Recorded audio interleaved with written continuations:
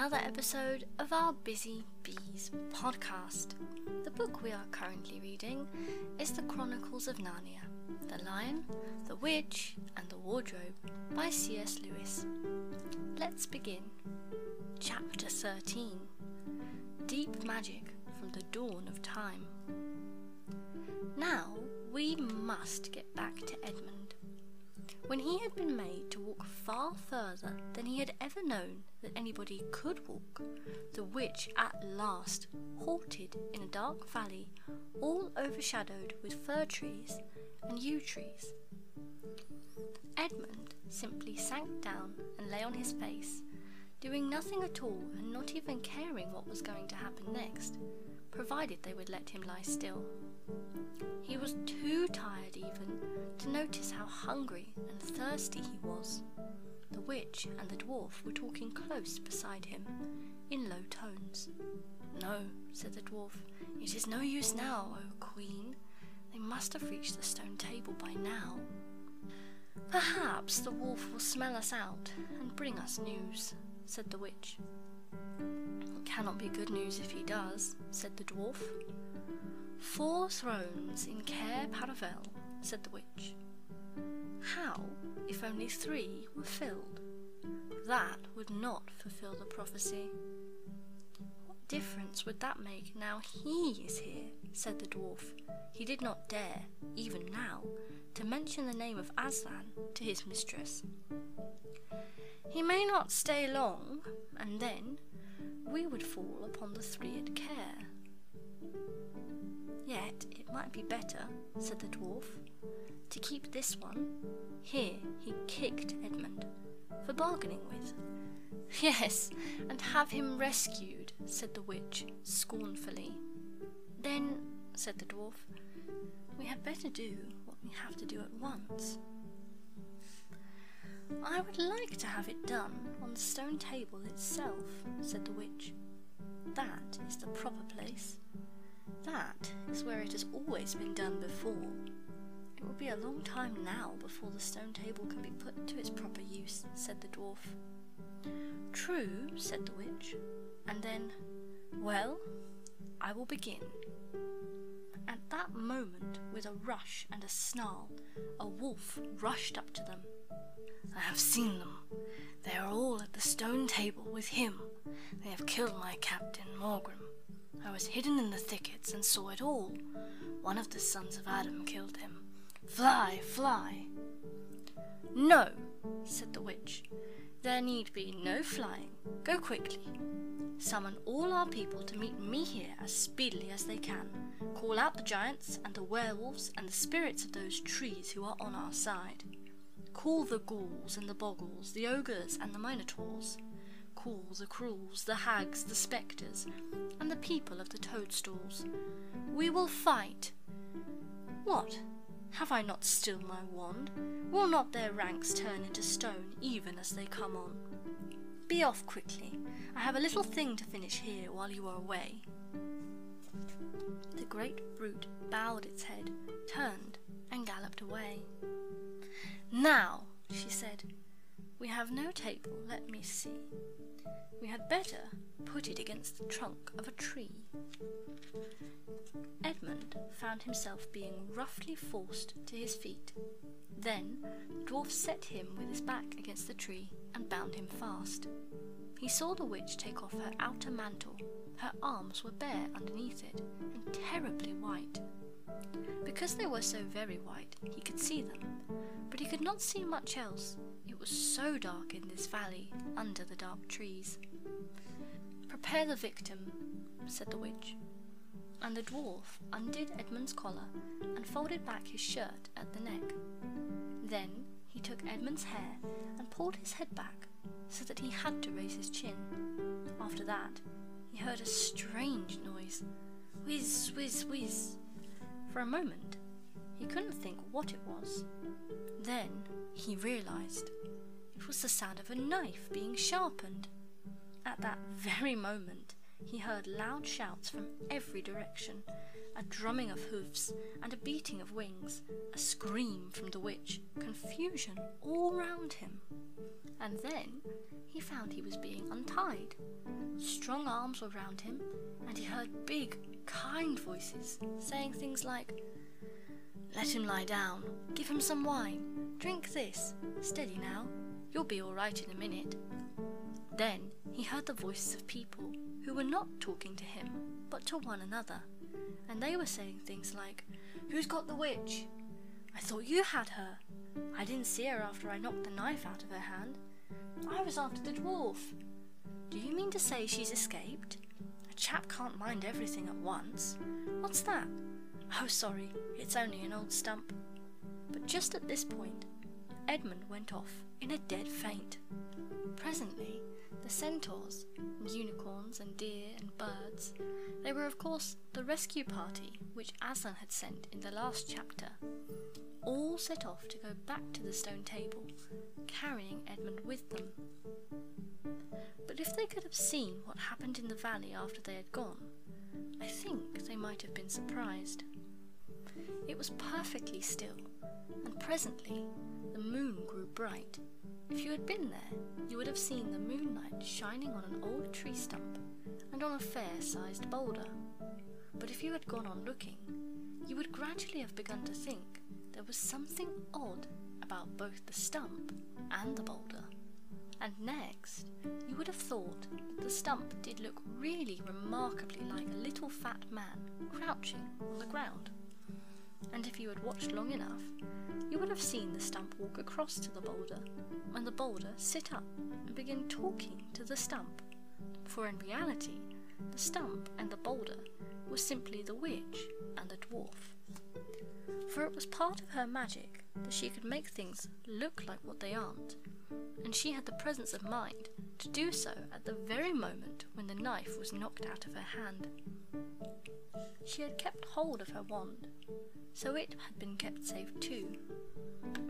When the other children woke up next morning, they had been sleeping on piles of cushions in the pavilion. The first thing they heard from Miss Beaver was that their brother had been rescued and brought into camp late last night, and was at that moment with Aslan. As soon as they had breakfasted, they all went out, and there they saw Aslan and Edmund walking together in the dewy grass, apart from the rest of the court. There is no need to tell you, and no one ever heard, what Aslan was saying, but it was a conversation which Edmund never forgot. As the others drew nearer, Aslan turned to meet them, bringing Edmund with him. "Here is your brother," he said, "and there is no need to talk to him about what is past." Edmund shook hands with each of the others, and said to each of them in turn, "I'm sorry," and everyone said, "That's all right." And then everyone wanted very hard to say something which would make it quite clear that they were all friends with him again, something ordinary and natural, and of course no one could think of anything in the world to say. But before they had time to feel really awkward, one of the leopards approached Aslan and said, "Sire, there is a message from the enemy who craves audience." "Let him approach," said Aslan. The leopard went away and soon returned, leading the witch's dwarf. "What is your message, son of Earth?" asked Aslan. "The Queen of Narnia and Empress of the Lone Islands desires a safe conduct to come and speak with you," said the dwarf, "on a matter which is as much to your advantage as to hers." "Queen of Narnia, indeed," said Mr. Beaver. "Of all the cheek!" "Peace, Beaver," said Aslan. "All names will soon be restored to their proper owners. In the meantime, we will not dispute about them. Tell your mistress, son of Earth, that I grant her safe conduct on condition that she leaves her wand behind her at that great oak." This was agreed to, and 2 leopards went back with the dwarf to see that the conditions were properly carried out.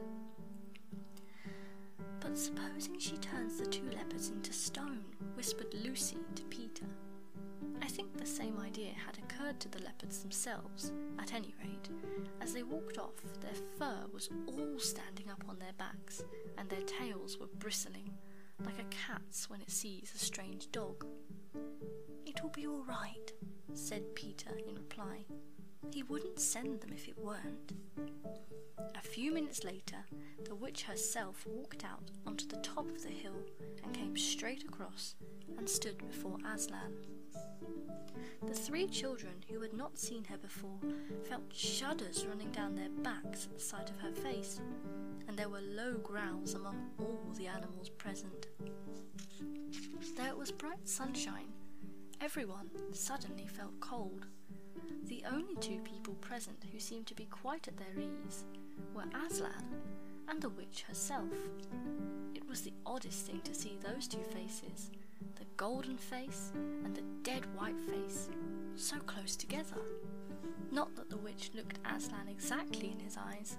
Miss Beaver particularly noticed this. "You have a traitor there, Aslan," said the witch. Of course, everyone present knew that she meant Edmund, but Edmund had got past thinking about himself after all he'd been through, and after the talk he'd had that morning.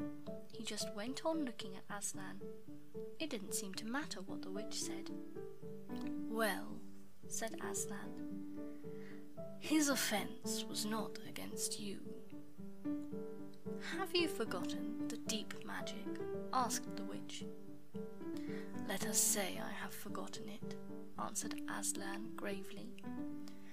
"Tell us of this deep magic." "Tell you," said the witch, her voice growing suddenly shriller. "Tell you what is written on that very table of stone which stands beside us. Tell you what is written in letters deep as a spear is long on the firestones on the secret hill. Tell you what is engraved on the sceptre of the Emperor beyond the sea. You at least know the magic which the Emperor put into Narnia at the very beginning. You know that every traitor belongs to me as my lawful prey, and that for every treachery I have a right to kill." "Oh," said Mr. Beaver, "so that's how you came to imagine yourself a queen. Because you were the Emperor's hangman, I see." "Peace, Beaver," said Aslan, with a very low growl. "And so," continued the witch, "that human creature is mine. His life is forfeit to me. His blood is my property." "Come and take it then," said the bull with the man's head in a great bellowing voice. "Fool," said the witch with a savage smile that was almost a snarl. "Do you really think your master can rob me of my rights by mere force? He knows the deep magic better than that. He knows that unless I have blood, as the law says, all Narnia will be overturned and perish in fire and water." "It is very true," said Aslan. "I do not deny it." "Oh, Aslan," whispered Susan in the lion's ear, you won't, will you? Can't we do something about the deep magic? Isn't there something you can work against it?" "Work against the Emperor's magic?" said Aslan, turning to her with something like a frown on his face. And nobody ever made that suggestion to him again. Edmund was on the other side of Aslan, looking all the time at Aslan's face. He felt a choking feeling and wondered if he ought to say something, but a moment later he felt that he was not expected to do anything except to wait and do what he was told. "Fall back, all of you," said Aslan, "and I will talk to the witch alone." They all obeyed. It was a terrible time this, waiting and wondering while the lion and the witch talked earnestly together in low voices. Lucy said, "Oh, Edmund," and began to cry. Peter stood with his back to the others, looking out at the distant sea. The beavers stood holding each other's paws with their heads bowed. The centaurs stamped uneasily with their hoofs, but everyone became perfectly still in the end, so that you noticed even small sounds like a bumblebee flying past, or the birds in the forest down below them, or the wind rustling the leaves. And still, the talk between Aslan and the White Witch went on. At last, they heard Aslan's voice. "You can all come back," he said. "I have settled the matter. She has renounced the claim on your brother's blood." And all over the hill, there was a noise as if everyone had been holding their breath and had now begun breathing again, and then a murmur of talk. The witch was just turning away with a look of fierce joy on her face when she stopped and said, "But how do I know this promise will be kept?" "Ho!" roared Aslan, half rising from his throne, and his great mouth opened wider and wider, and the roar grew louder and louder, and the witch, after staring for a moment with her lips wide apart, picked up her skirts and fairly ran for her life. And that was the very strange end of chapter 13. Thank you very much for joining me, and I'll see you all at this week's book club. Until then, have a lovely day, stay warm, stay well, and goodbye for now. Bye!